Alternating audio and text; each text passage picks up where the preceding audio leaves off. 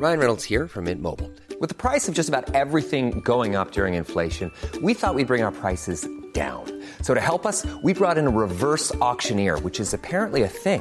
Mint Mobile Unlimited Premium Wireless. How to get 30, 30, bit to get 30, bit to get 20, 20, 20, bit to get 20, 20, bit to get 15, 15, 15, 15, just $15 a month? Sold! Give it a try at mintmobile.com/switch. $45 up front for 3 months plus taxes and fees. Promo rate for new customers for limited time. Unlimited more than 40 gigabytes per month. Slows full terms at mintmobile.com.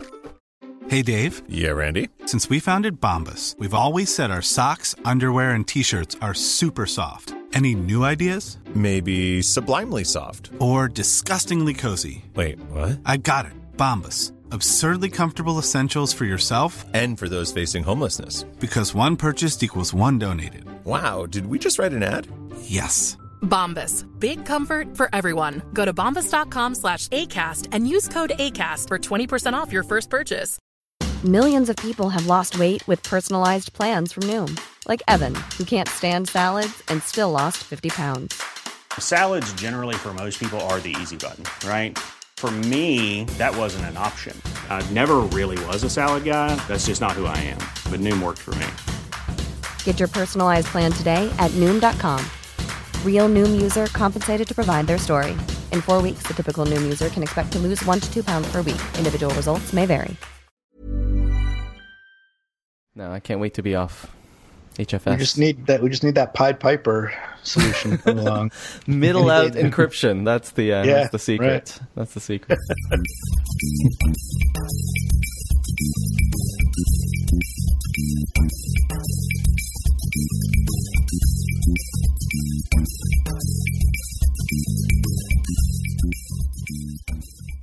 Hey everybody, welcome to this special West Coast edition of the More Than Just Code podcast. I'm your sometimes guest host, Greg Hio, in San Francisco, California, and I'm joined by my fellow West Coasters just down the road from me in San Jose, California, Mark Rubin. Hey everybody.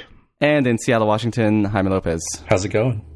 Tim is at the Air Canada Center at a concert as usual, and Aaron, I believe, is here on the West Coast, but couldn't be bothered to dial in and join us, so they send their regrets, but they'll be back next week, we hope.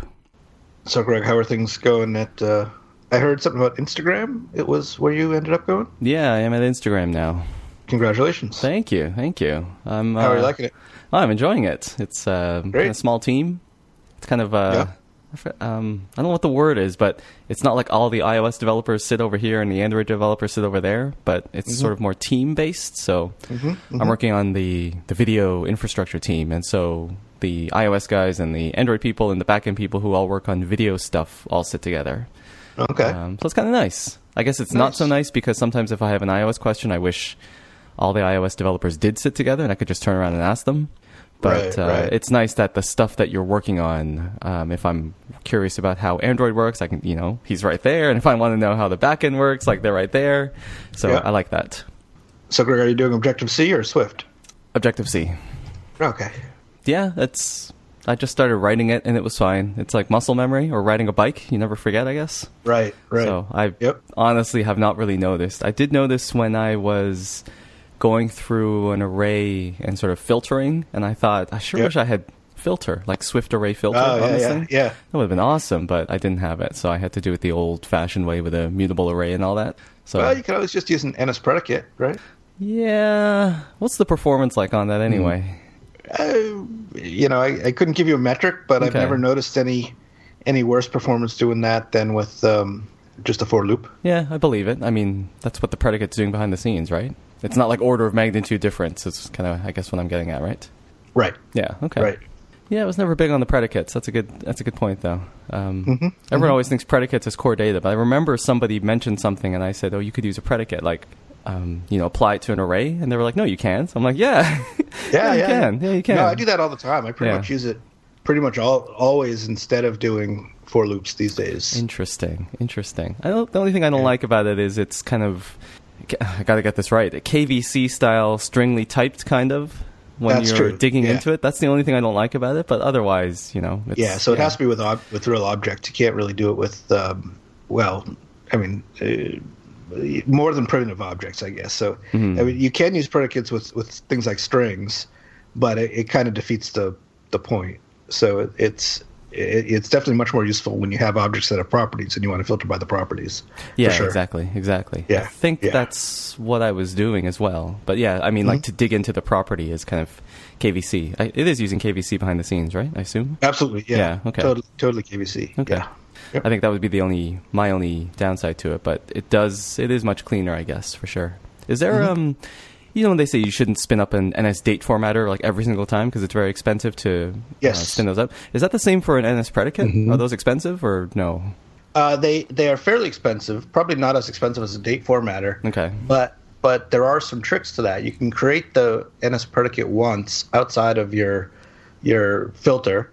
In fact, you only actually if you're going to use a filter on a predicate, you only need one predicate, right? But if you were going to do a predicate inside of a for loop, there's a way of setting it up so that you can create the predicate outside, but have it be parameterizable.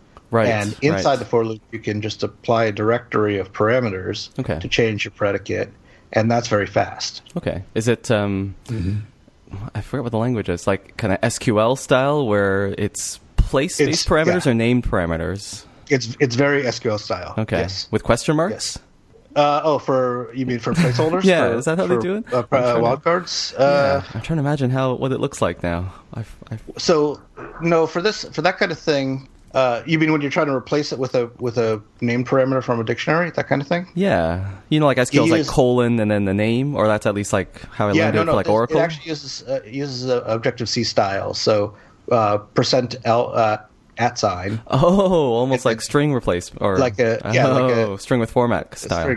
Exactly. Got it. Okay. That's not bad then. So it's position based then, not name based. That's right. Yeah. Okay. Yep. So it's almost like preparing. Actually, you know what? No, I take that back. You could do it both ways. If you just create a predicate sort of raw, without using this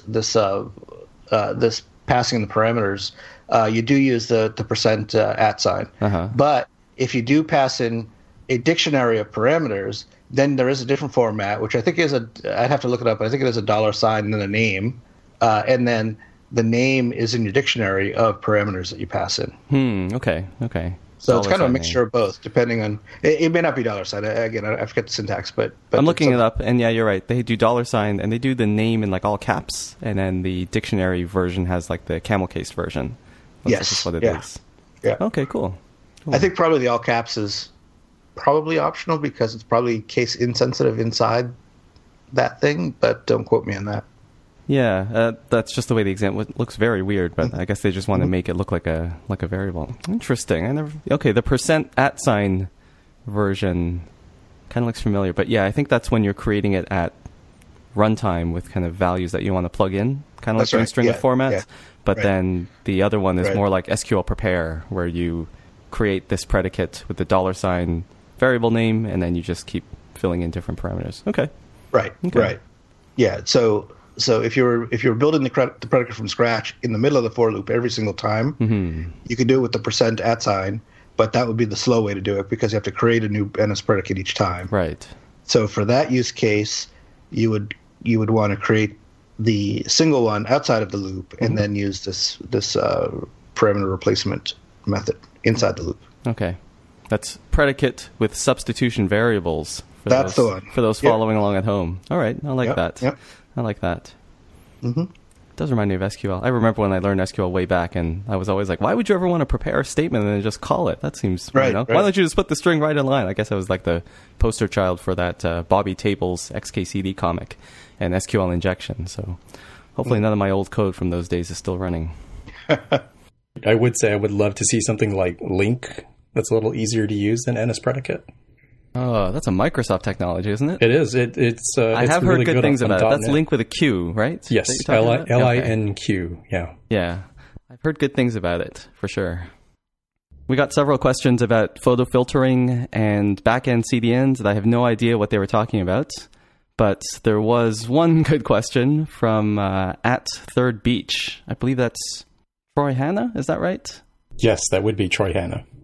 All right. So Troy Hanna, that's @third_beach asks, ask MTJC, if you had one piece of advice for a dev just starting out, looking for the first job, what would it be? Good question. Maybe we can all go back in time and think about our own origin stories. Does anyone want to share some advice about what to do just starting out? Sure. My advice would be try to find something where you can just learn as much as possible. Don't worry so much about getting paid the most. Don't worry about working necessarily at the most high profile company, because it's really all about sharpening your pencils, learning your skills, and just learning as much as you can about your trade. Try not to get stuck in a situation where you're working on one small little piece of something where you may become the world's expert in that thing, but you don't look at anything else, because the next time you have to work on something different, you have no experience there. So I would just say try to learn as much as you can. Yeah, I think for me, it's somewhat similar from my advice in that I think, wherever you start with, whatever language, whatever platform, I think a lot of folks, I see them online, Stack Overflow or Slashdot or Hacker News, whatever the case may be. People are sort of hung up on this idea of like, oh my gosh, I have to learn like the one true language or use the one true platform. And honestly, when you've been around long enough, you realize, it's generally all the same stuff, just repackaged slightly differently. And so if you started to learn how to do development, either as a hobbyist or in school or professionally, I wouldn't get too hung up if you're using Java, you're using Python, you're using Objective-C, you're using Swift. I think generally it's helpful to try to pick one that's relatively modern and alive and has a community that you can lean on and ask questions from and learn from. But I wouldn't be too concerned of like, oh, wow, like once I learn Swift, I will never have to learn anything again, right? Because 5 to 10 years from now, we'll all be talking about how, bird something or other is like the new hotness and all of our apps are moving to that. Yeah, I would tack a little bit differently, and speaking about looking for your first job and focus on the people side of it. I don't know what the exact statistic is, but I'll just make it up and say it's something like 80% of all jobs come from referrals and from knowing somebody. So I would say for me personally, being things like active on Twitter and writing on your blog or something like that, and just getting in touch with people online, because I worked from home for a long time, so I didn't actually meet people IRL, as they say, and I just met a lot of people online on Twitter, and then maybe at a conference or something run into them. But I think that was a really good source of just, job leads and things like that. And if you start looking for a job, then your sort of close network, whatever you use, LinkedIn, Twitter, Facebook, whatever it is a really good source of job opportunities if you are going to start looking, or if you're going to start looking, because a lot of times jobs aren't posted, and it's just people who are, if I'm here with my team of 10 people and I know we need another 2 bodies, but we haven't gone around to posting it yet, but, a lot of times those 10 people will go out in their networks and find people to hire. So I guess in addition to the technical advice, that would be my sort of human advice, is to say, just to reach out and start building those connections now, if you're just starting out. All right, let's move on to a little FU. I think we've got a couple of things. Tim posted something on follow-up on what Playground support, which I'm not entirely sure what that is, but there's a link listing all of the different frameworks and kits that you can have in Swift Playgrounds that's on the iPad. I think when they demoed it on stage at WWDC, they were saying, oh, look, I built an entire game and I accessed AV Kit and I accessed all like core graphics and all of the frameworks that are available right in the Swift Playground. And so this blog post on Medium just lists some of the frameworks that Playgrounds do support. So it's not just I'm going to write a calculator app or something, but you can write pretty full-fledged apps within your Swift Playgrounds. Mm-hmm. Yeah. So what this is in reference to is, and I think it was the last show we talked about the Swift Playground that's now available on the iPad, and we're wondering a couple of things. One, since Apple very clearly posed it as for kids in all of the presentations, and a good learning environment for kids, we were wondering if that's all it was, if there was more to it than that, and is it really possible to develop a full app inside of it? And I think this is saying that the answer to that question is no, it's not. It's not just for kids. There's a lot of stuff in there.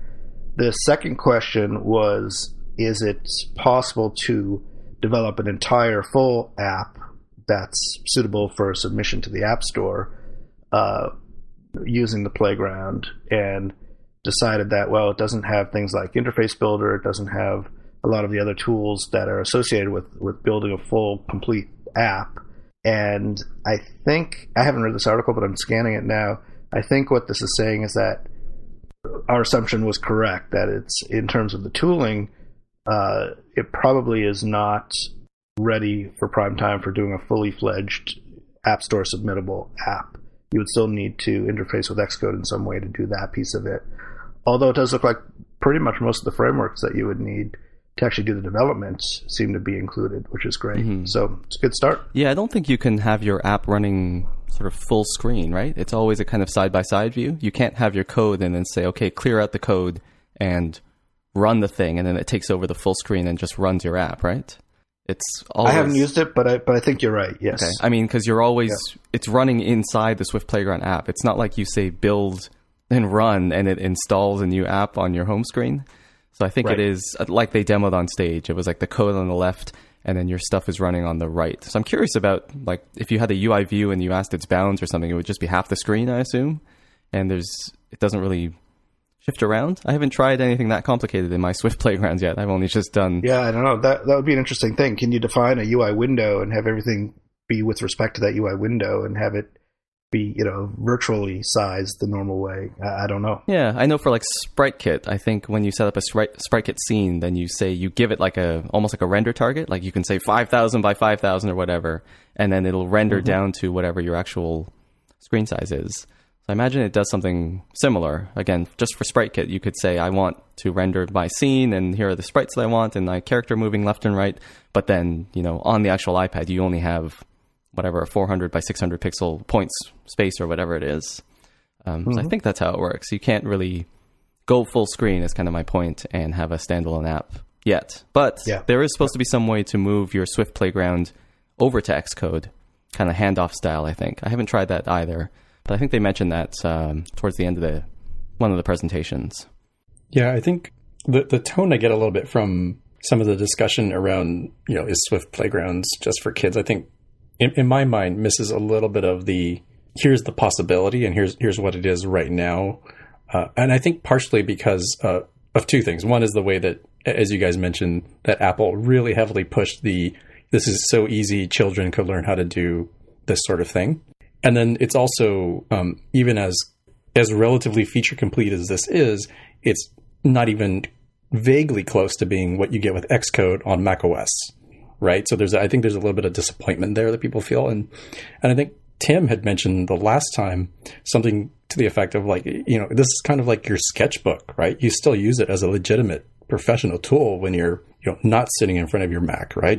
I think he brought up Ayaka Nonaka's example of being on the train and like, I just kind of want to tinker with stuff, kind of like the way you would as an artist or, engineer trying to, figure out some sort of equation or something. Like I just want to have a sketch pad to deal with something and then prove out the concept and then move over to my, the big dog tools to do the full implementation.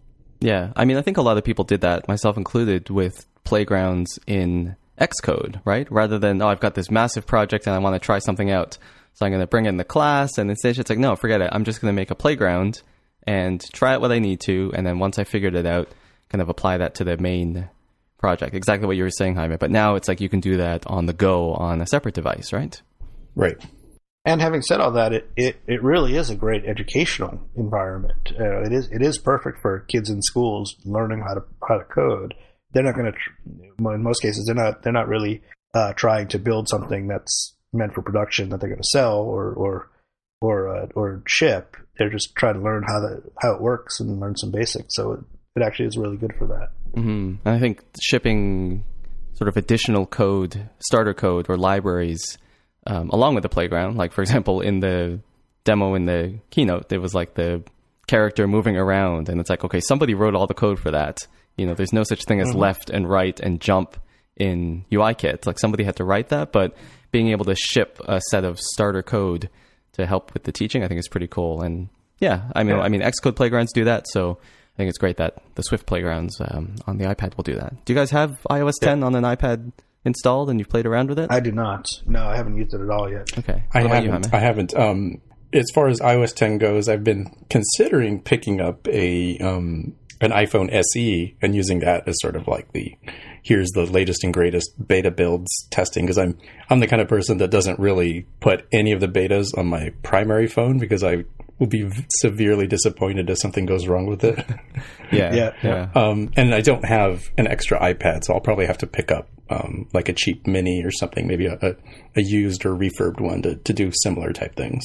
Okay. I have an iPad mini Retina, the first Retina. I think it's the iPad mini 2, and I did sacrifice it to the iOS 10 gods. I was thinking maybe I'll get a 9.7 iPad Pro and then use that as my iOS 10 device.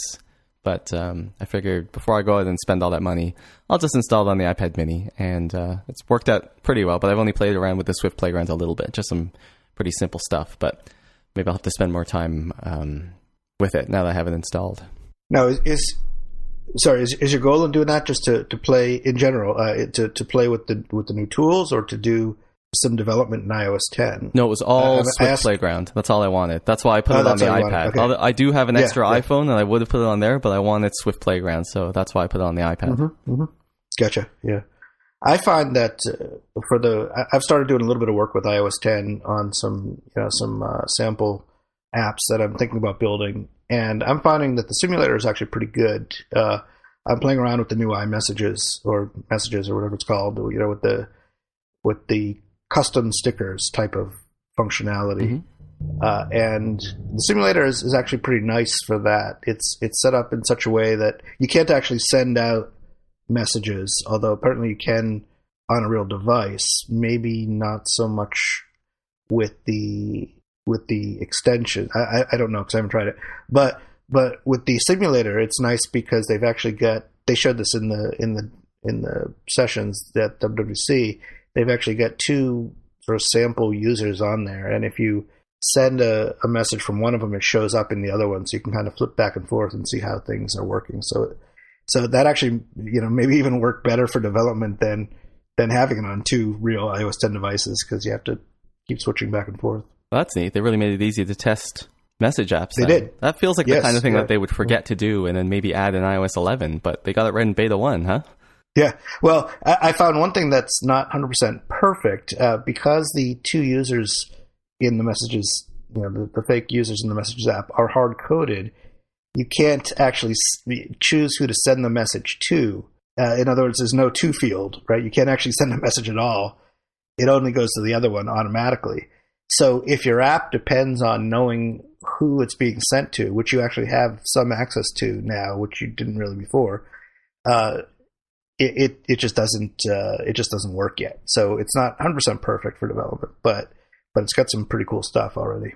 Interesting. Mark, quick question. I could have sworn that one of the sessions I was watching, I think it was the engineering privacy for your users session, mentioned that that you get some sort of like UUID or opaque token. Right? That's right. Yeah. And what that is you have a reference on your device that is always the same for that person, no matter which messages you send from. So unless you delete the app from your phone and then reinstall it, then it changes. So say that you choose who you send it to, right, from your messages app, and you get back 3 identifiers for the 3 people that you sent it to. Those 3 identifiers will always refer to the same person that you sent it to. So you don't necessarily know exactly who it was, but there is sort of a identifier name, right? The public name that's available. So you can keep track of some things about who has done what using the messages. Although you're right, it's not permanent and it's not uniquely identifying completely. You can't tell exactly who this was. So in other words, you can't send out a complete spam email and then figure out who came back. But if you're sending it to a small group of people and you have some other independent way of knowing who they are, then you can at least keep track of who did what within that set, if that makes sense. Right. So you can distinguish users within the conversation, so you don't like trample messages and everything. but you wouldn't know, like, purely from that identifier that, oh, this is Jaime and he's in the Seattle area and he likes chocolate. Right. That sort Well, of thing. I think you would know it was Jaime if you have Jaime in your address book and you sent it from your address book. So I think that identifier, I have to double check this, but I think the way it works is I think that identifier is connected to your representation of that person. So if it's someone that you send from your address book, it'll tell you that that person in your address book did something, responded. Make sense? Yeah. So say I know that I have in my address book, I have Jaime in my address book, and I send Jaime a message, and then it comes back with the identifier 123456. Well, I can look up who 123456 is in my address book and find out that it's Jaime. But if you forwarded it to someone else, and then that person replied again, and that third person is not in my address book, I wouldn't know who that was. Okay, got it. Yeah. Get it? Yeah, so it's all contextual to the device that you're on, that you can map some things, but you can't extend it to multiple devices and figure out the chain. Got it. Right. All right. I've got one additional follow-up item from last week. Last week it was reported on this very show that the number of Swift apps, the number of apps with a little bit of Swift in the App Store was 10,000, but that number is actually 100,000. So More Than Just Code regrets the error. Although Tim says the podcast regrets nothing, so he might cut that out. But that boosts the sort of the low end of the number from 0.5% to about 5% if we count 100,000 apps out of 2 million apps. But then I had complained on Twitter that that's not even accurate because you have to consider apps that have been not just built, but apps that have been updated since September of 2014 or thereabouts. And so Tim's quick back-of-the-envelope calculation said that in September 2014, there were about, I guess, 1.4 million apps in the store. And at this past keynote, Tim Cook reported that there were 2 million apps on the store. That leaves a delta of about 600,000 apps. So Tim said that's 100,000 of 600,000 apps, 16.7%. But that doesn't take into account apps that have been removed from the store, or again, that doesn't take into account updates. So I would say the range of the percentage of apps on the store that have some Swift in them is somewhere between 5 and 16%, which, depending on how you look at it, is not a lot or a lot already. But that's just, it could just have one class in Swift, and Apple says, hey, they've got those Swift runtime, so there it is. So that's what the numbers are looking at from our point of view. I'm sure Apple has a more exact number, but they're not telling. At least they're not telling us. Where did we get that 100,000 number from last time? I don't remember. It was in the keynote or the platform State of the Union. It was 100,000, but somebody had remembered it as 10,000. That was all. I think that was me because I didn't have notes or not the WWDC keynote stuff right in front of me, and so I was trying to remember off the top of my head. I said, it was like 10,000, and I was off by a magnitude, order of magnitude. So the point isn't as interesting, but it's still, again, I think the way I saw it at the keynote is that it was kind of semi-implied, like, oh, look how much is in Swift. And I'm like, well, no, that's, if it includes one single class where, somebody somewhere on giant projects has probably tinkered with it, that's interesting, but it's not the same, right? We're haphazardly trying to set it straight and did a really poor job of that. So sorry about that. I think there was... If it were 100,000 complete new apps from scratch, written completely in Swift, that would be something. Indeed. That would be news. If you said 5% of all the apps on the store, out of the 2 million even, that's fine, are written entirely in Swift, yes, that would be a big deal. But I think Tim Cook did say... Oh, no, maybe he didn't say. He said something like 100,000 apps, and some from some big companies like Twitter and something else. So yeah, he did name some companies, but yeah, that doesn't say sort of how much of the app is in Swift. So that's a good point.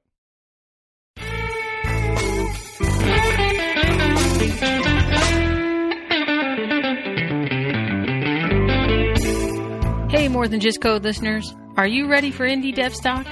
This September 16th and 17th in Nashville, Tennessee, at the Gaylord Opryland Resort and Convention Center, some of the brightest minds will be attending Indie DevStock. Join us for 2 days and learn from the industry's best designers, developers, and entrepreneurs.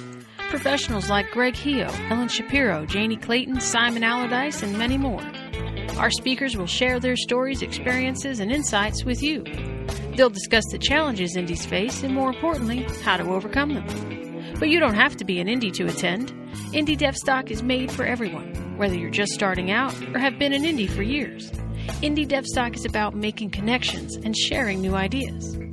While you're there, explore Nashville and Music City, the place where music is inspired, written, recorded, and performed. For more details and to register for Indie DevStock, visit IndieDevStock.com. We hope to see you there.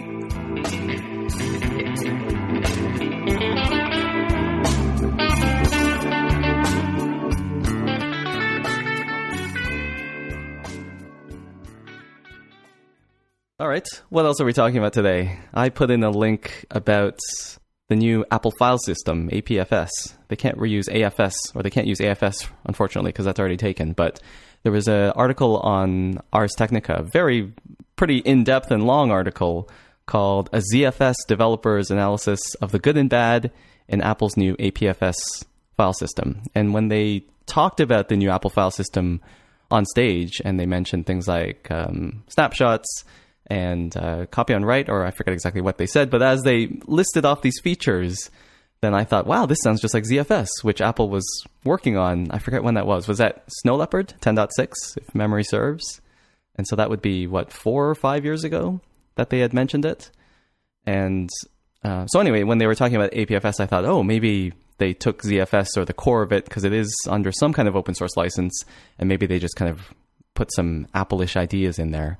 But this seems to suggest that they did not, because this, again, is by a ZFS developer who looked at the Apple file system and kind of gives his take on what he thinks of it and how it compares to the ZFS. So it's an interesting read if you're a file system nerd. The one point I would make about, the one important point I took from it was that it was very ZFS-like and does have a lot of modern features, but in true Apple fashion, Apple is really focusing on their needs. So for example, it may not make a very good general purpose file system, but it's very good for SSDs. And so Apple is kind of saying, well, watch, TV, the phone, and even Macs now are moving to all SSDs. So we don't have to worry about spinning Rust anymore. So forget about it. That's what we're going to go for. So I think some of the complaints in the article were about like how this isn't good for general purpose stuff. Like you wouldn't just install this on your Linux server, maybe. But again, I think Apple is really targeting themselves and saying, no, we need to make this good for us, and it's not for general use to install on your FreeBSD server or whatever. So yeah, again, if you're interested in file systems, then check it out. Yeah, one could argue that Apple's looking forward as they tend to do, and in 5 years it may be, or 10 years, whatever the number is, it may be that there are no more physical disk drives, magnetic disk drives anymore, because the price point will have changed, and SSDs are just cheaper for pretty much every application. Mm-hmm. So, assuming that point is coming, then this operating system may have more general applicability than it does right now. But overall, actually, I read a good chunk of the article. I didn't have time to read the whole thing, and I agree. It's actually a pretty interesting read. I'm not an expert by any means on file systems, but it was pretty interesting to read about some of the stuff that's going on under the hood there. So I recommend it as well. Yeah, I've not read this particular Ars Technica article, and I'll definitely have to do that. I think a couple things that have come up in general conversation around APFS, and I preface this by saying I'm definitely not a file system guru, so I vaguely know what I'm talking about in this area, but that's not going to stop me. One thing was like around the data integrity pieces and what sort of assumptions it makes for checksumming and other, like CRC type things. Yeah. That from some conversations, it sounded like, well, some of these are more realistic problems if you aren't Apple and spend the extra $5 on, the microcontroller or the RAM or SSD flash drives that are high enough quality to not have to deal with this problem, right? Yeah, exactly. Yeah. I think that was one of the complaints from the ZFS guy was that, ZFS has checksums, if you have bit rot, then we can detect it, and it only costs whatever it was, 16 bytes per 100K or whatever it is. So why wouldn't you spend that? But then, yeah, I think like you said, Jaime, the counterpoint is Apple is like, well, we buy high quality stuff, and in our testing, we don't get bit rot or significant bit rot, so it's not a concern, so we don't need it. So that feels very much like if you're building a file system for the world, you may say, well, we should be safe and do checksums and, automatic error correction. But Apple's like, no, we don't need it because the drives that we provision don't have that problem, so we're not going to do it. Right. And the other separate topic that people got really hung up on was the aspect of having, shallow copies of things, particularly for things that are sort of like seamlessly moved onto the cloud or, off of your device into the cloud and only brought onto your device on some sort of magic you're going to need it thing, like you've used it recently, or it's something you tend to open up this same spreadsheet, at 4 p.m. on Tuesdays, that sort of thing. And I feel like people brought up not only really weird cases that are like, yeah, that's really hard to predict that you're going to do the case of, but every July I go to a cabin in the woods and I need to edit this podcast. And I'm like, oh, come on, dude. Like that's a hard one, right? Like obviously, like it would be nice to have a feature that says, ensure that this file is on my disk and just move on with your life, right? Because I think they're wanting it to be completely 100% magic, and that's hard, right? Like no matter what you do, if you have 10 terabytes of data that belongs to you and your hard disk or your SSD only supports 1 terabyte, guess what? There's 90% of your content that might possibly be missing when you want it in an offline mode. Yeah. Seems like there's sort of an easy fix for that, though. Couldn't you just flag, or they could add the capability to flag a file as being always available, and so it doesn't get put on the cloud. And so things like music and movies and things like that, which it would be nice to have always available, but not necessarily critical to have always available, those can be put up in the cloud. And things that you just absolutely have to have on your machines, financial stuff or whatever that you can't do without, those could be critical, and those don't go up. Yeah, I was curious about how much, if they've looked at their stats for Fusion Drive, because that was the kind of magical promise of that, was that you'd have all of this, you'd have this giant spinning disk, and it would have your capacity, and then you have a smaller SSD, and that would be all your files that you use all the time, and then it would intelligently swap them back and forth, and it would always feel fast, but you would still have your terabyte of storage. And I wonder if they've gotten some of their smarts from that, and now this is sort of one step further to say, not even have a spinning disk, it's going to be up in the cloud. So I wonder if they've been collecting stats on that, and maybe they've figured out how to do it intelligently. Yeah, but also I had one of those at one point actually, and I found that it really wasn't. It never, at least with the technology that I had, and this was 3 or 4 years ago by now probably, it never really quite lived up to the always feeling really fast. It still didn't feel that fast. I never had one, so okay. Yeah. So I did the progression from just a regular hard drive to one of those hybrid drives to a full SSD. And the really big jump happened with the SSD, without a doubt. Okay. It sort of wasn't that noticeable going from the full hard drive to the hybrid. Huh. I guess you could argue that it would have been much slower if I had stayed with the full hard drive, and the hybrid allowed me to not perceive it as getting worse than it would have been. But I don't know. Okay. And Jaime, to your point, in this article, if you scroll down to the data integrity section, there's a screenshot of some kind of panel, and it does split out applications, documents. GarageBand is a separate thing in the source list on the left, and it's I think you can pick sort of what you want to put in the cloud and what you want to keep locally. Or maybe it was Mark who was saying this. So I think you can say, my mail is important to me, please keep it local, but photos, that's 2 gigs, not so much, that is okay to store in the cloud. So I think they have segmented it, not just by folder, because that wouldn't be very Apple, but almost by application, and saying, mail is probably important, photos, maybe it's okay, movies, obviously we can store in the cloud, GarageBand, I don't know, up to you, check the box or don't check the box.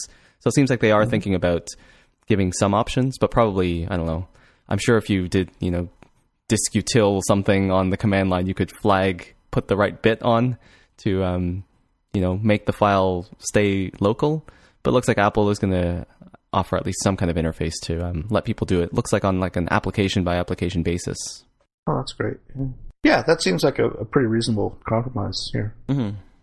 All right. Is that it for ZFS and APFS? I think Jaime's got more to be seen later. Yeah, right? Exactly. Well, maybe another 2 years. Is that what this article says? That they're targeting like 2019 or something? But I read somewhere that there are a whole bunch of, there's a funny command line flag if you want to install it. That's like, yes, it's like hyphen, yes, I realize that I may lose data by using APFS or something like that. Something ridiculously long. And you have to do that to get this. I have been warned that APFS is pre-release and that I may lose data is the flag you have to put on DiskUtil. So, and there are a whole bunch of things like you can't use it on your boot drive and you can't use it with this and you can't use it with that. So I think it's still at least a year or a couple of years away. Mm-hmm. All right. Jaime's got an very interesting looking article about GraphQL. So I'll let him take it away. Yeah. So this is a blog post by Orthothorx from Artsy. And it describes how they're using GraphQL, the graph query language, and runtime. I think from it's Facebook? from Facebook. Yes, exactly. From Facebook.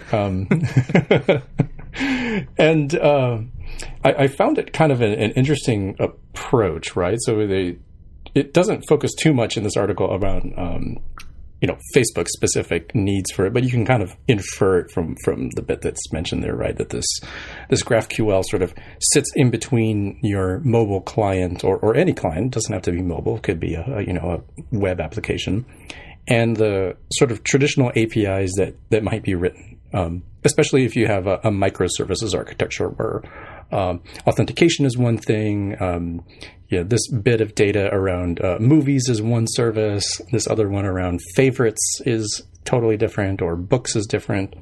And in Artsy's case, they have some content that needs to be displayed sort of together, right? And Orta talks about the fact that normally the way you handle this is a couple different ways. You've either make several different requests. So you go and you get some IDs from one service, and then you turn around and you call another service and help populate some more of that data structure that you need to throw on the screen. And that has the issue, of course, that like some, network requests can go wrong. So the more of them that you do, the more likely it is that you're going to have problems stitching together the content you need.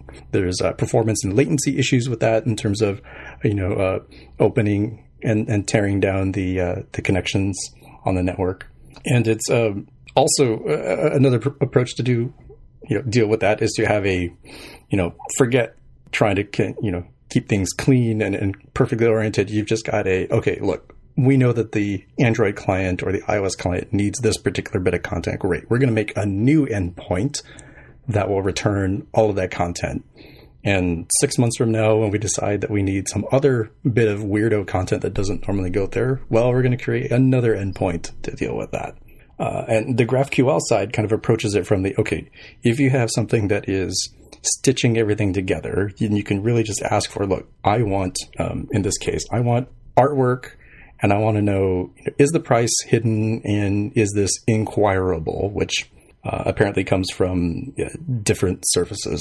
And in here, it seems really interesting where you're not trying to do like API versioning, right? Of saying like, version 2.2 of this API will return those three things, but 2.1 does not, and 2.3 has this other element, and we changed the data type, and making it much more sort of easy to have context around what content am I asking for, and from the API's side, being able to more logically reason about, what is the context and what is the grammar for this API endpoint, because you're not having to think about how does it migrate over time, right? Because you've gotten something that stitches things together.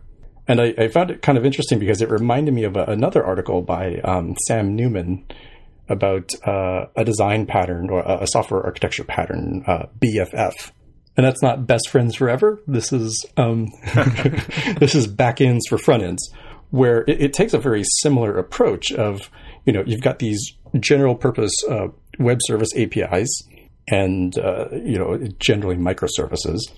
And then instead of having, your API teams always trying to chase the mobile clients or other clients that come down the pike and say, we don't have a service that does exactly what that thing needs, so we've got to create, another endpoint for this.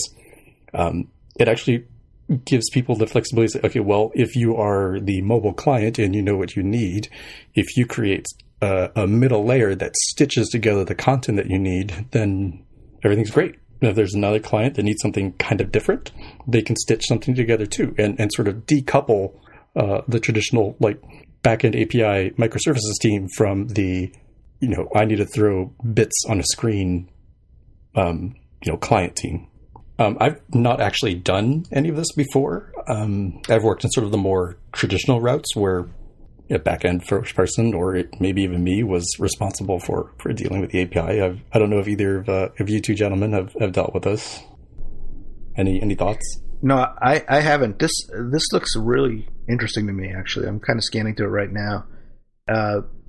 One thing that I will point out, that they're kind of careful to not mention, I think, is that this is not RESTful at all, as far as I can tell. And there are religious wars, quote, religious wars over that.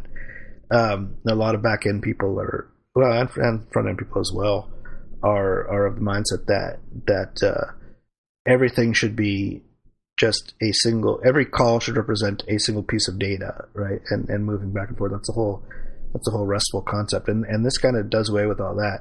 And to be honest, I'm not sure that's a bad thing, because I think in the mobile world, it doesn't always make sense to just have a call be essentially an API call be essentially the same as a database lookup where you're just trying to pull a piece of data. It doesn't always make sense to just do that. So I kind of like this concept. Again, this is my first exposure to it, so I have to look at it a little bit more deeply. But I kind of like it. Yeah, I think the superpower for GraphQL for me is that, as Jaime mentioned, it's sort of request coalescing. You don't have to say, give me all of the employees, and you get it. And it's like, okay, find all the ones with this, and then give me their names. And then it's like, okay. And it's like, okay, now based on the name, look, it's like, that's way too much stuff. And also, we were talking about SQL before, like the traditional ways is you would say, select star from whatever, and you would just get all of the fields back, which can waste a lot of space. And so, again, the thing about GraphQL is you can just say, here's the kind of entity that I want, possible search parameters, here are the fields that I want back. And if those fields are sort of like joins and those are themselves records, you can then say, okay, and of that company field, I just need the name and the address, but all the other crap, just forget about it. And then you send that through. And the other thing I like... But I think it's even more... Sorry to interrupt you, Greg, but I think it's even more than that, if I'm understanding it right, where you mentioned that you would set up your request by here's my entity and then filter it. But it seems like it's more than that. It's not about a single entity. You can say, here's all the things related to some function that I need to do. Mm-hmm. And I may need 7 different entities. I need one photo image. I need 3 model objects. I need et cetera. And you can kind of put that all together into your JSON description, your query, and then you get all that back at once. Am I understanding that right? Yeah, it's not just... I mean, if you had a particular ID that you wanted to look up, then you can get that and get one record back. But you can also, like we were talking about before, you can do a filter and say, I want this kind of thing, and put a limit on it as well, just like SQL, and you will get multiple records back as well. And the other thing, the second part I like about the syntax is the request matches the response. And so it makes them very easy to... It kind of lacks surprise, right? You say, in this example, it's like ID additional information is price hidden. And then the JSON you get back, surprise, surprise, it's ID additional information is price hidden. So you get back exactly what you asked for, which I like. And I believe on the back end, I think as Jaime mentioned with like versioning. So if you additional information doesn't exist in the version of the server that you're talking to for whatever reason, then I think it just comes back as nil. Like that's an option. It'll just come back as null or false or whatever. If it's not available, and if it is, then it'll fill in the data. So it's almost it can be almost a little Objective-C like, where calling nil is like a no-op. So it's kind of like that with the searches sometimes. But yeah, I really like the putting it all together into one request, and then again, it looks JSON-ish, and then the data that comes back is JSON as well. So I'm definitely a fan. Yeah, something to be said about having very straightforward mapping between those things, because I've worked in an environment where an item, in the database became a thing on the wire, which became some other thing when it was being mapped, and then became an item again on the local client database. But I asked the question, like, why isn't it just an item all the way through? So it's really hard to keep in my head. Well, just as an aside, this is one of the reasons that I'm looking forward to having Swift on the server, so that you could do things like have the same model definitions on both ends, and say, for example, you use Core Data or some of the database on both ends, and you want to sync them up, then you can guarantee, because everything is written in the same language, you can use the same, the equivalent of header files or whatever. You can always guarantee that what's being sent over the wire exists on both ends and without any kind of mapping. That's what I'm looking forward to about having all this stuff, about having Swift on the server side. The other cool feature, that was just an aside. Other cool feature about GraphQL I'll mention is there's a thing called Graphical. That's GraphIQL, so it looks like GraphQL, but they call it Graphical. Anyway, it's almost like a playground, and you can. There's a link here to something called GraphQL Hub. I put a link in the notes as well for it, and you can query. It says query popular APIs using GraphQL in your browser. So, for example, you can click on Twitter or GitHub or Reddit, and then on the left is the GraphQL code. It's kind of like a JavaScript fiddle or a Swift playground on the web. And it's got the GraphQL on the left, and then you hit the play button, and then it actually runs the query and shows you the results on the right. So it's a really good example just to see what a query looks like and what a response looks like. And then this actually is working. It's actually calling out to Twitter or GitHub or Reddit or whatever else. So we just want to play around and see what GraphQL is all about. I really like these kind of web-based tools to let you play around with the, I was going to call it the API. Not quite API, but making these kind of queries through GraphQL. Yeah. So check it out if you're interested. That was really cool. I did try the GraphQL Hub one with the Twitter example and put in my own Twitter ID. And I was like, oh, yeah, that's me. I have, let's see, tweets count 20,154. Wow. My most recent tweet was to a friend of mine related to the using Flask with the Amazon Echo. And I was like, wow, that is super powerful. Oh, and before I forget about Orta's blog post, as if there wasn't enough controversy, he says, with just being funny. They've also are using React Native in one view controller in their app, and not only just React Native, but also Relay that goes with that, where they're saying here that Relay, views can declare a fragment of the GraphQL query that their respective view needs, putting it in a very unusual spot, I think, for most folks. It feels much more like a data binding mechanism, where they say here, like, the biography view declares, you need to grab a bio and a blurb for my particular needs. So that's also like a very sort of different way of thinking about it versus like other architectural pieces where, that content is hidden way, way, way down and abstracted away through like, models and view models possibly somewhere in the line. I was going to ask you, is that data binding? Is that the view saying, I am going to show this person's bio and I'm going to put the GraphQL fragment right in here for bio, and then that will just show up in the view when it's done? I'm not familiar with Relay or what all this stuff is, but that's kind of what it looked like to me. It was like a binding, a view to a model or some kind of bit of data that's coming from GraphQL.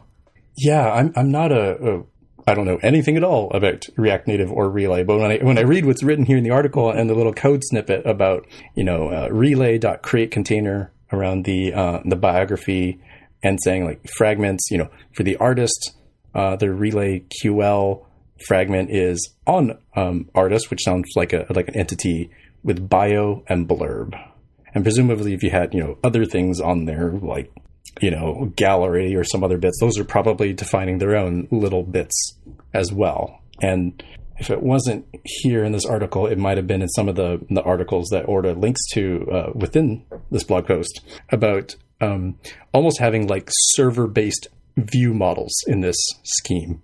Mm-hmm. It's not 100%, view models, because view models still do a fair amount of transformation, and you wouldn't want your server to necessarily always be worrying about, transforming things in just a particular way that you would want for the client.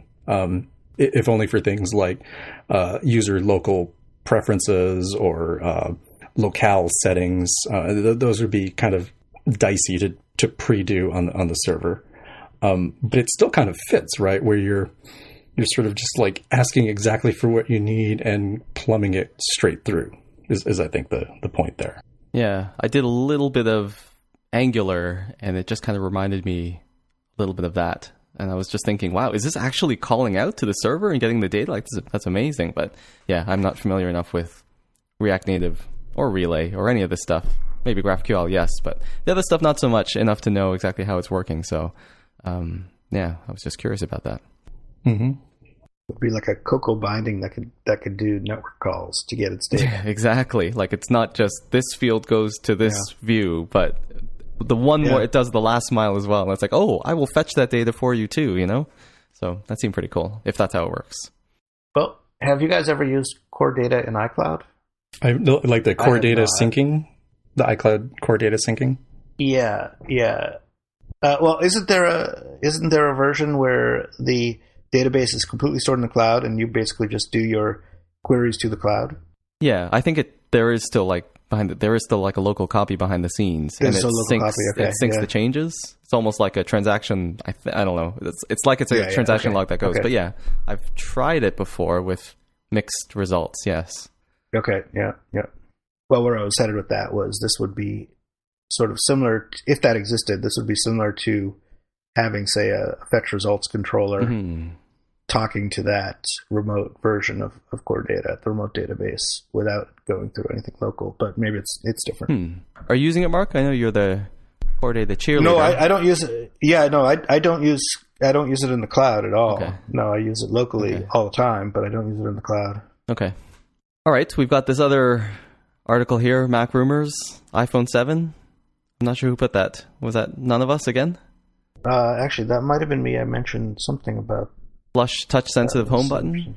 Yeah. So Mac Rumors was spreading a rumor, as they do want to do. Yep. That one of the new features in the iPhone 7, which we've been hearing that there's not going to be too much different. Actually, I guess we've been hearing a lot about that, but this would be a pretty significant change if it happens. And what they're saying is that they're going to introduce a touch. A home button that actually is part of the screen as opposed to being a separate button.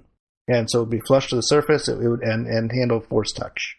I think they said it would be like if you have a force touch trackpad, it technically does move a little bit, but the click is sort of entirely simulated, let's say, with a little bit of haptic feedback and a little bit of sound. So I think this is going to feel like you're clicking the home button as usual, but it's just going to be like a force touch trackpad. Yeah, so it's not a physical button anymore. That's what I was going to check. Right. Yeah.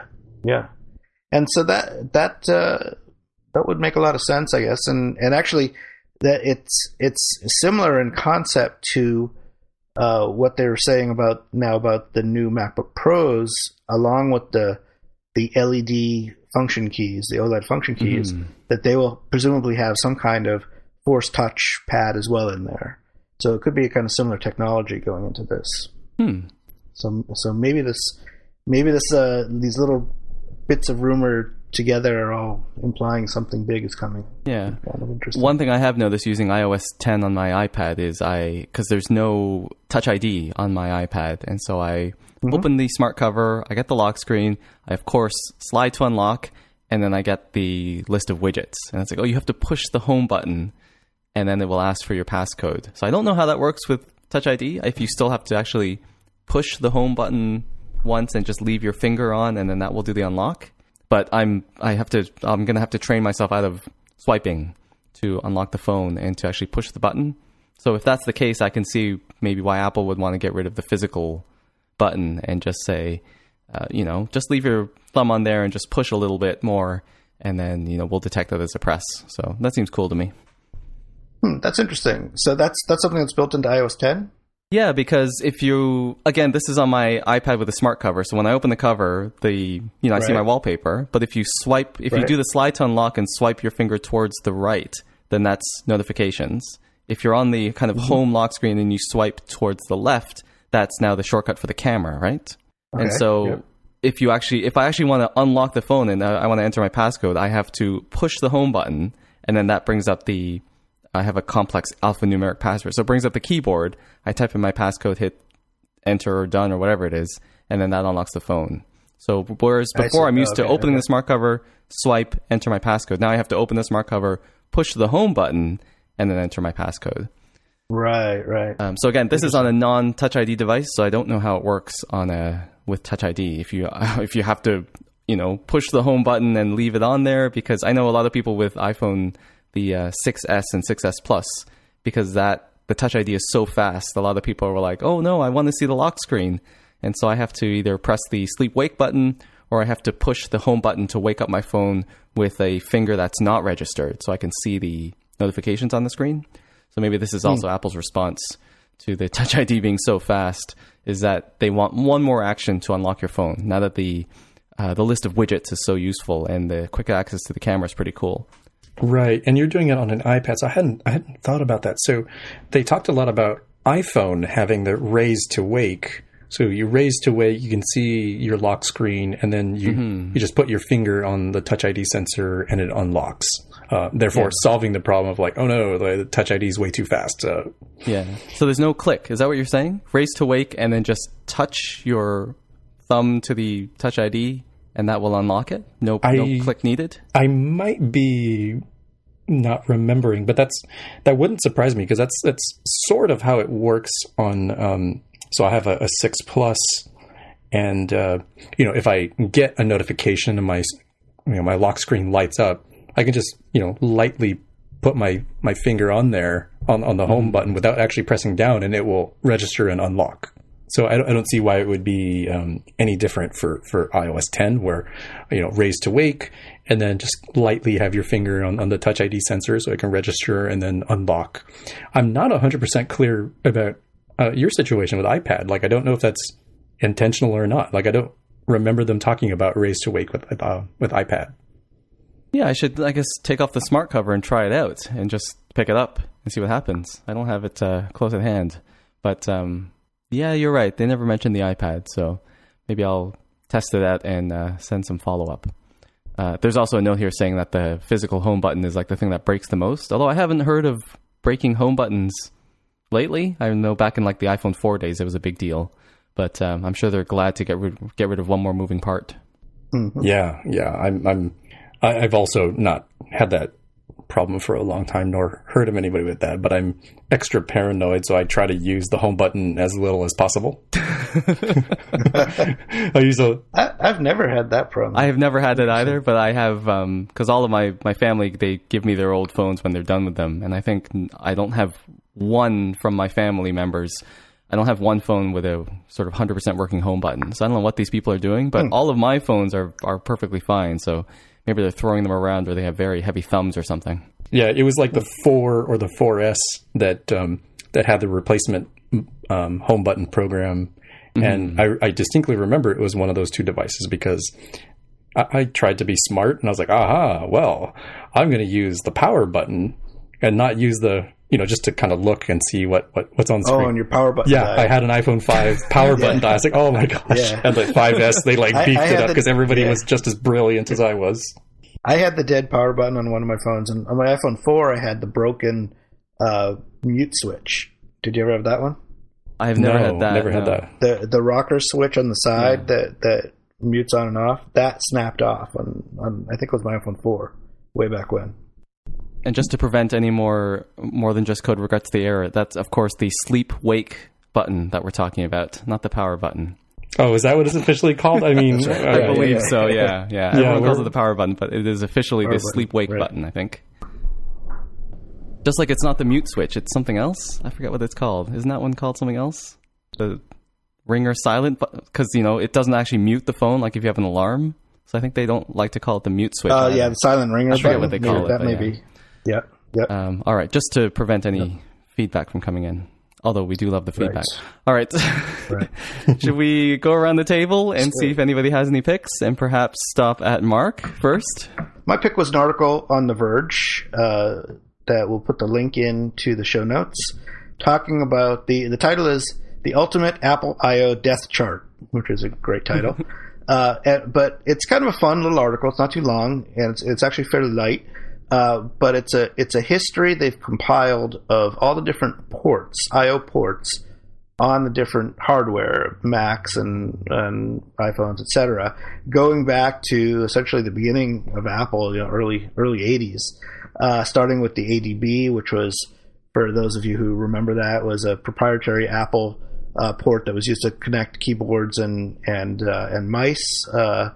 That, looking at the chart, that lasted from 1985 or so to just before 2000. So that must have been just in the Mac, the early Macs. Mm-hmm. And it goes through everything: SCSI, VGA, floppies, CDs, DVDs, all the way up to Lightning Thunderbolt and HDMI.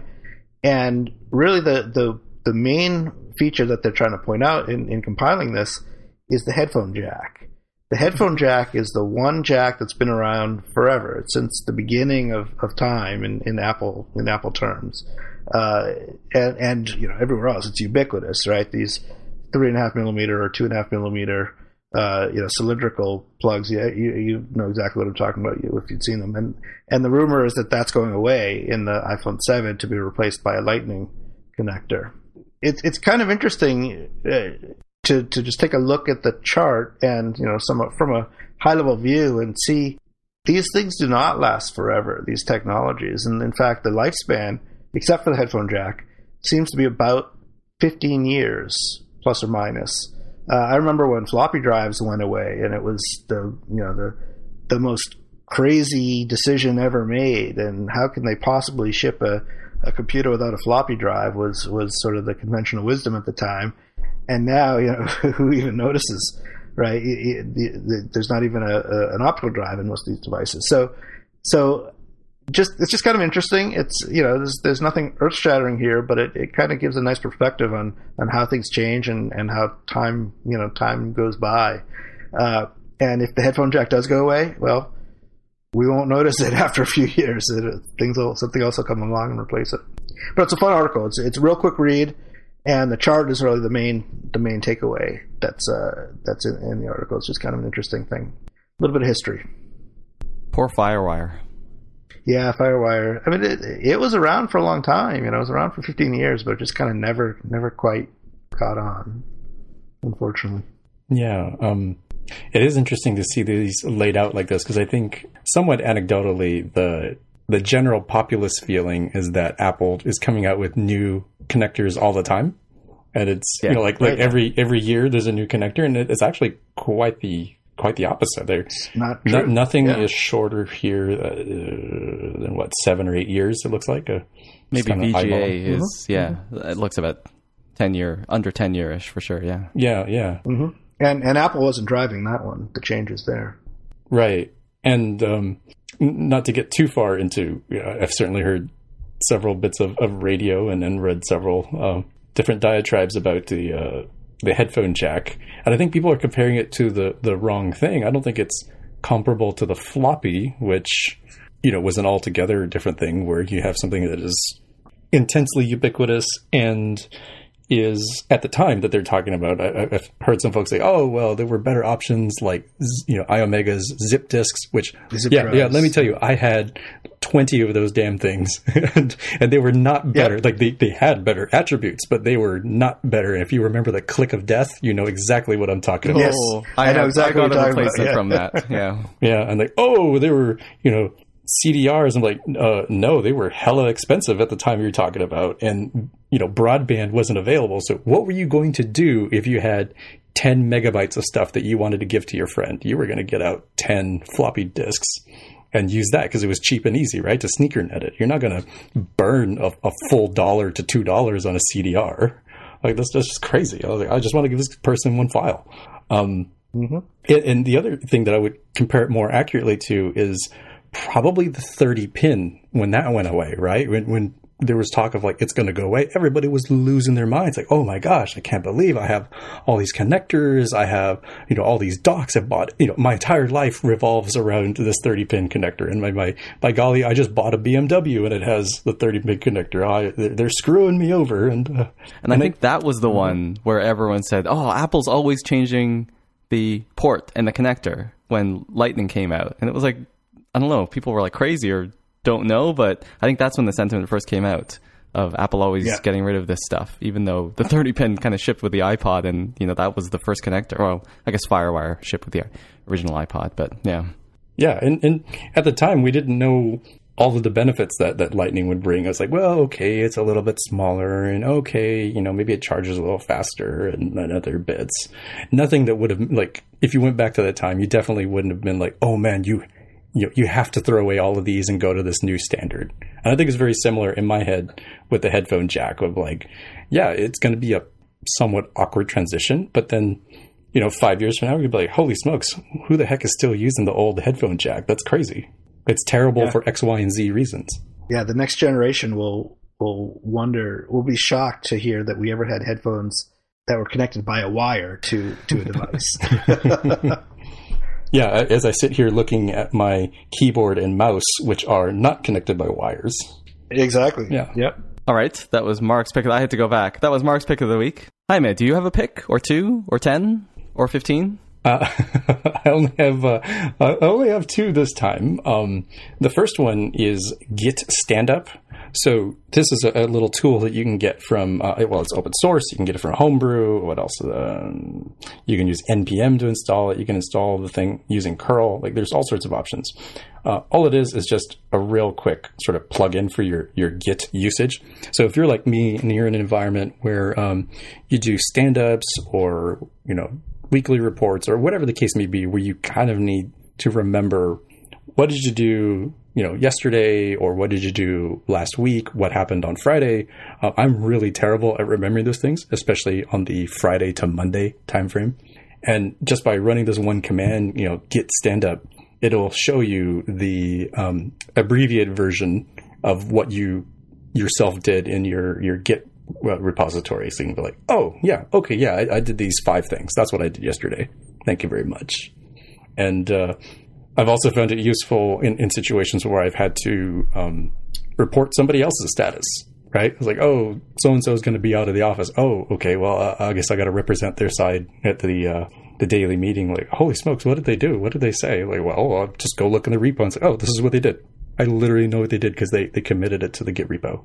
So it's not like a mind-blowing thing. And if you're, off by yourself, like as an independent developer or something, like it may not be the most useful thing, but if you're in, larger team environments, I find it really helpful. And pick number 2?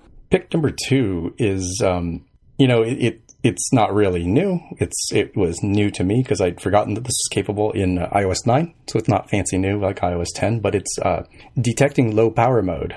So what we have a link in the show notes is for a blog post on what it is that you can do with that and how you can detect it. And I tried this out, and it's pretty nifty. So if the user has decided to put their device into low power mode, or they're in that really critical, I think it's sub 5%, where the device switches itself into low power mode, you can listen for that sort of event happening, or you can detect right from the get-go that you're in there. And if you decided to do so, you could do whatever's appropriate for your app, right? Like maybe you stop trying to perform some sort of image indexing, or maybe you turn off the GPS, or maybe you switch it to more of a low power mode. Like, okay, I don't really need to know as frequently. Just let me know when there's major changes in direction or location, that sort of thing. I thought it was mind-blowingly easy to do. There's 2 or 3 different methods that you can call, or notifications to listen to. You can be not only like a good citizen, as folks get kind of grumpy about battery usage on their devices from apps, but also it's also just nice because you can decide like what is critical for your app, right? Like there's maybe a billion different things that your app is trying to do to provide like a full meal deal service. But if you're like, okay, there's only so many people that can get on the raft, you can do the priority and the urgency. Okay, these subcritical, subsystems, they can shut off for now until we get into a power situation. So I highly recommend people take a quick look at this because it's a real easy read. Sounds like we'll need an update to the Blackbox app if it's not already in there to use this. If you know, you know. I won't go into it anymore. All right, we'll sound the spoiler horn before that one. Right. All right. I have just one pick. I can't be outdone, or I'll have to be outdone by Jaime this week. And it is the unofficial macOS WWDC apps. I believe this was released last year, but it is. I'm just going to pick it again. And it's a app for macOS or OS 10, whatever you want to call it, because it does run on the current version. And it is a player app. So it has the video on the WWDC video. It kind of shows an index of them. You can go back previous years, and it'll show the video on the left, and it'll also show you the captions on the right, so you can follow along. And it has the all-important change the playback speed if you want to watch it at 1.5 or 2x speed or whatever you want. So it's an open source app. You can download the source code, build it yourself, and then you'll have a nice Mac desktop interface to watch your WWDC videos. And of course, it's on GitHub, so it's open source, and it's written in Swift. So if you want to poke around, and I always like just reading other people's code and doing, well, at work, I mean, like doing code reviews, things like that. But I like looking at other people's open source code. So if you just want to see a little bit of Swift code and how Mac OS 10 app is built, then check it out. So it's on GitHub, the unofficial Mac OS WWDC app. And that's my pick. Too bad there's no tvOS version, huh? I think there's an official tvOS app for that, isn't there? Right. Yeah. There is, but it doesn't do the changing speed. Right. I don't think you can. It doesn't have that. I don't think you have access to that in the like AV player, do you? Anyway, I don't know. But you're right. It's too bad that there's no. Maybe you should take that on as a project, Mark. You can port this. Yeah, maybe port so. this over to tvOS. Yeah. Although I am finding that this year I'm not watching the videos at higher speed like I always have in the past. And I mean, there could be two reasons that I'm thinking of for that, actually. One is that I'm mostly watching them on the Apple TV, so I can't do that. So I've gotten used to watching them at normal speed. But the other thing is, if I'm not mistaken, the talks were mostly shorter this year. Most of the talks were 40 minutes long, and by the time they got finished editing them, a lot of them are only 30 or 35 minutes long. Yeah. So that doesn't seem like as much of a time commitment as the close to an hour talks that they have been in the past. Okay, good point. So maybe it's right. I do think that that the playback speed can be definitely killer, though. If you're, I mean, I listen to audio or podcasts that same way. And one thing I would like if somebody out there can implement this feature, I want sort of like a variable speed, right, where simply going at like 1.5x to 2x, like blindly, like, okay, that's cool. But if you use Overcast, the podcast app, the smart silences thing is really cool because it removes dead silences and compresses it, so you kind of get even more time back.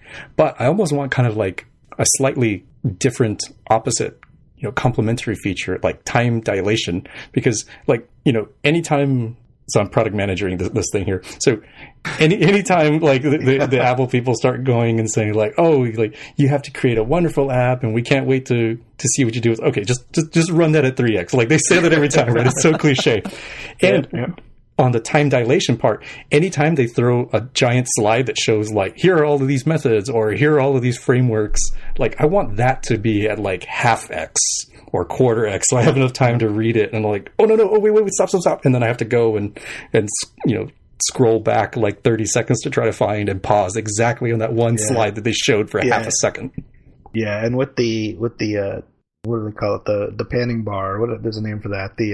But the bar that adjusts the position, it's not very accurate. So you're always going too far back, and then you have to. Yeah, you need like a 30-second skip and a 15-second back or a 5-second back button.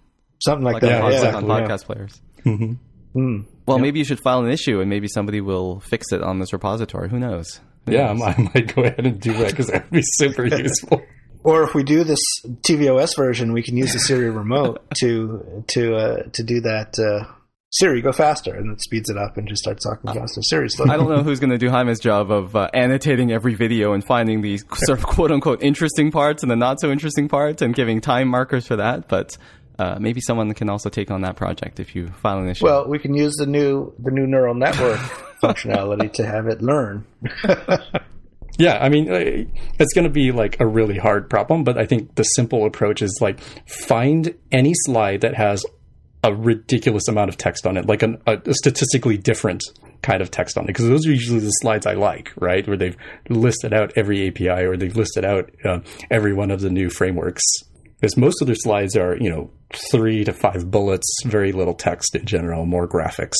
So I think you could train that just from an OCR standpoint. Just count the number of words on the screen and then time dilate from that index. Do the simple thing first. Always good advice. Exactly. All right. Well, I think that's episode 98 in the can. And Jaime, if people want to find you out there on the internet, where should they look?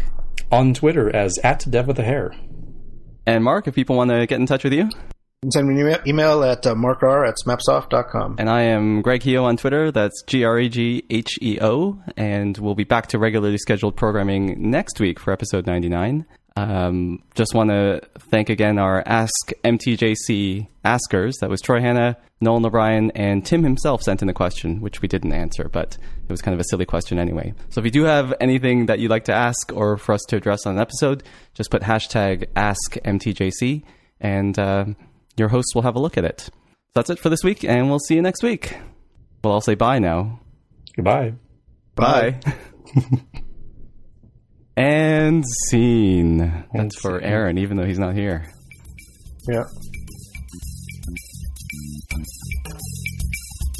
Hey, if you want to find out more about the show, you can visit the More Than Just Code website at mtjc.fm. There, you can find a summary and show notes of each episode. We list links to the items that we talk about on the show, as well as links to the apps on the App Store. Hey, if you like the podcast, please leave a comment on the website. And if you could also write a review on iTunes, that would be amazing. And if you're listening on Overcast, go ahead and press the recommend button now. I'll wait. It really helps others find out about the show. You can also follow us on Twitter. The podcast Twitter account is @MTJC_podcast. And if you'd like to support us, you can pledge any amount on patreon.com/MTJC. Thank you so much for listening. Love you guys.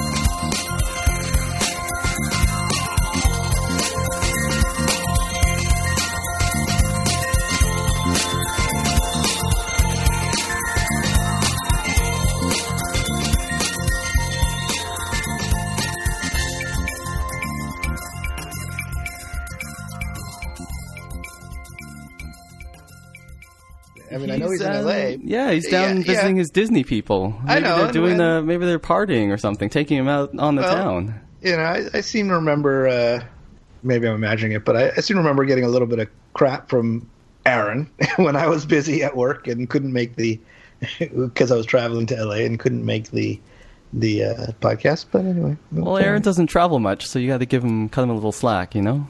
You're all over the place all over the time, Mark, so that's like normal. Whereas Aaron is...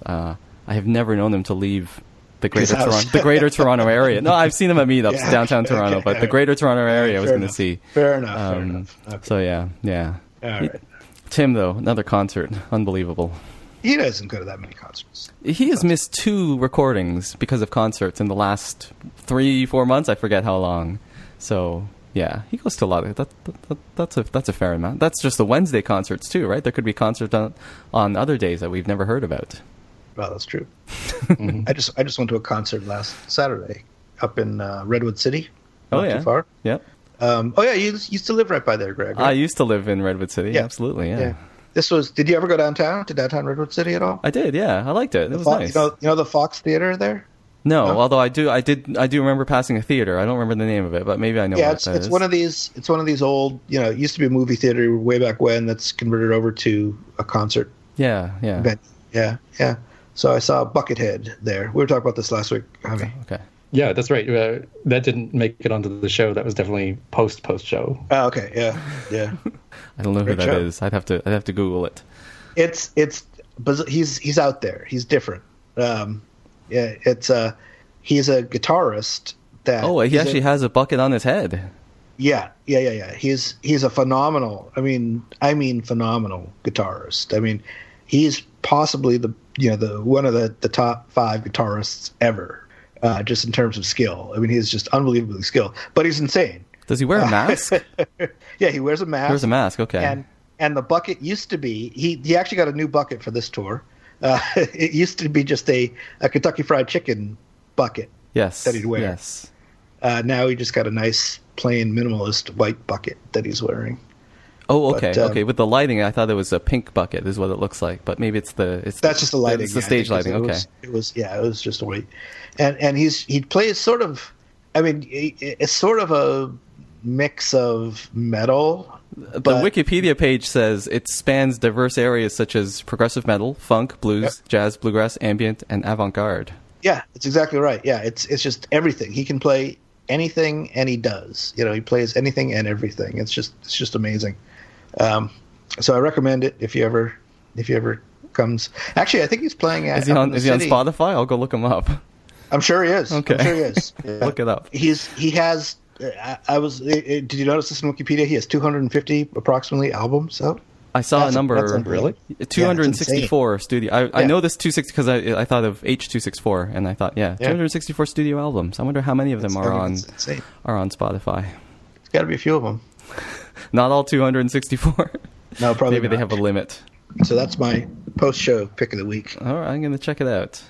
And if you also look at the Wikipedia page, they have the only known photograph of him without his mask, if you're curious. Of course, it's kind of a backside picture, so it's not very good. Yeah. But I've actually seen him without the mask. You've seen him without the mask? Yeah, okay. Yeah. It's not performing. He always wears it when he's performing. But I actually saw him, this was almost 20 years ago now, do a solo show down in Santa Barbara when I lived down there at this tiny, tiny little club. I mean, there couldn't have been more than 30 or 40 people in the club. And it was an all-acoustic set, which was, for him, very unusual because he's usually really loud and very, very high energy. But this was a one-off thing of he just played all acoustic. And so he just showed up at the club and with his amp and a guitar. And he's there before the show. He's just there setting up his equipment without the mask on. And he just looked like a regular guy. I mean, he really was just a regular guy. Then he went behind stage, came back out with the mask and the hat, and he was bucking it. Complete transformation. But you could tell it was him because he's got a very unusual shape in that he's very tall and thin and has really long fingers and stuff. I mean, very kind of spiderish sort of almost. So it's clearly recognizable as him. All right. He is on Spotify. There are maybe I didn't count them, but there may maybe like 50 records are on here. Well, so if you like that style of music and you kind of won't know until you try it, then you'll really like him. He's not everybody's cup of tea. I have to be honest about that. Okay. If you like stuff like Primus, Les Claypool, I don't know if these ring any bells. If you like that kind of stuff, then you'll probably like him. He was in a band once called Guns N' Roses. You ever heard of them? He really was. I mean, this is after they were really big. He joined them after what's his name, Slash, I guess was the first guitarist. He left and they needed a replacement for him. So he joined for a couple of years to tour. Yeah, I mean, he plays some, relatively accessible stuff, but a lot of his stuff is pretty out there. All right, I'm curious now. Mostly curious about to get into the mind of Dr. Rubin, see what kind of music he listens to. So I'm going to check it out. I listen to a lot of different music, so that could take a long time. All right, Tim just checked in with me on Slack saying, "Did you guys start later?" And I was like, "Oh, how did he know?" I just told him we were wrapping up, and yes, we started an hour later. So. Well, we started at a civilized West Coast. I was just gonna say I didn't have to rush. I did rush home anyway, just in case, but I didn't have to rush home. I rushed home, and I still maybe I'll eat something. I could go collect the mail and go through it. So it was nice. It was nice. Yeah. And so we talked about this on the show the last time. I think it ended up in the after show. You are working for Instagram, right? That's where you ended up? That is correct. I saw that on a Realm video. Yeah. Yes, okay. Yes, Instagram is it. Okay, cool deal. Yeah, man, you got to fix that I had it in my mind. I had it in my OmniFocus, and then I was kind of in and out of the office today in other kind of post-noob training sessions, so I wasn't actually at my desk for very much, but I did have it on my list to look into that. Because maybe it is like somebody forgot to update the 6 Plus. You said you have a 6 Plus, right? The 6 Plus. So maybe someone forgot to update the 3X asset and they updated the 2X one or something like that. So I did have it on my list to look at, but I did not. But I do have my work laptop here, and I can always connect to the VPN and have a look. But I didn't get to it, but I will send some follow-up. I will tweet some follow-up if I find anything. Awesome. The fact that you're at Instagram explains the Ask MTJC questions. The ones that I didn't get to, you mean? Yeah. So the one guy asked, why is my Instagram map always in black and white? That was Tim, yes. Oh, was that Tim? It was MTJC podcast. The podcast tweeted that out. Oh, it was. Oh, okay. Yeah, okay. And then the guy replying to him asking what video protocols do you use? So I guess he was asking you. Yeah, he mentioned me in there. So I think he might work at. Does he still work at? It's Nolan Lombardi. Does he still work at Twitter? Yes, he works at Twitter. So he wants to know. Yeah. So I thanked him at the end of the show, but I did not answer. We only got one real question, which we answered. But yeah. Let's see. This was episode 98, right? Yeah. I think I made a folder. There was no folder. You guys are running out of folder, so I did make one, and I should be able to upload it there. We run out of them because they get saved for posterity and occasionally get recycled. Oh well, you know, so that they're not wasted. You know, is it like table view cells? You got to they're expensive to spin up, and you got to recycle them. Yeah. I never got a straight answer out of Tim on that one. I think maybe he's worried about like an inode exhaustion or something that like on Dropbox would have happened on System 9 or something. I don't know why he's recycling. I don't think that's an issue anymore, but I guess.